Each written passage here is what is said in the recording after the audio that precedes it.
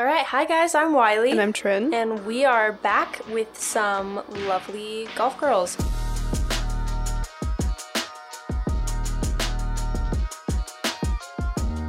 All right, guys, go ahead and introduce yourselves. Hi, I'm Paige Gilbert. And I'm Fernandez. Awesome. So we are here with you guys today to talk about the golf season. So, how was it? Was it good? Was it bad, like, compared to last season? Well, I myself wasn't, I didn't participate in last season, so this year is definitely very, very fun for me. Yeah, for sure. Compared to last season, this year, we've made a few more accomplishments, like going to state as a team, which is definitely a bonus. Awesome. Yeah. How did that feel, like getting to know that you guys would be going to state? It was an awesome feeling because freshman and sophomore year, like we did go to state, but I wasn't really part of that whole thing. And so now this year, it feels really, really good. Mm-hmm. That's so cool. Yeah. That's so cool. So what are your guys' like personal proudest accomplishments from this season? Well, I was able to shoot the top 10 for our Mesa City tournament, and yeah, that was definitely my highlight. Yeah, I would say the same. And personally, on our senior night, I made 2 birdies in a row, and that was literally crazy because that's never happened to me. So that's so cool. Yeah. Which would you guys say was your most intense meet for golf? Either like against a certain school or just for you personally? It would probably be Mountain View because it's been ingrained in us, that Battle of Brown Road. So, of course, there's going to be a lot of competition. So that main match was the most stressful one for me. I think I cried at that match, not going to lie. Oh. Did it end up okay, or how did that one go? You know what? Mountain View may have beat us at state, but we still made it to state. And that's all that's so true. Great accomplishment. Yes, fine. Very proud of you guys. Yeah. What would you guys say was a roadblock that you guys had to overcome this season? It's a lot of work, and honestly, we missed a lot of school for it because matches like we get taken out of our 7th hour, and especially during the middle of the season, it was like we were taken out every Monday and Friday of school. Well, that's a lot. Yeah.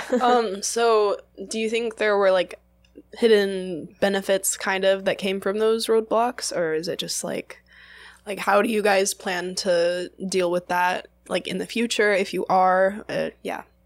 I just kind of learned to appreciate it. I mean, being outside, and I mean the golf course in itself is just beautiful, so I felt very gifted to be able to be out there anyways. Yeah, because these are like some really good golf courses that otherwise we would not be able to play on. So like just being able to like go on as a golf team and like have the opportunity to play at like places like Omni Tucson was a great privilege for us. That's super cool. So you guys are both seniors, right? Yeah. Yes. Do you guys plan to continue golf outside of high school, like once you graduate, or maybe just as a hobby on the side, or?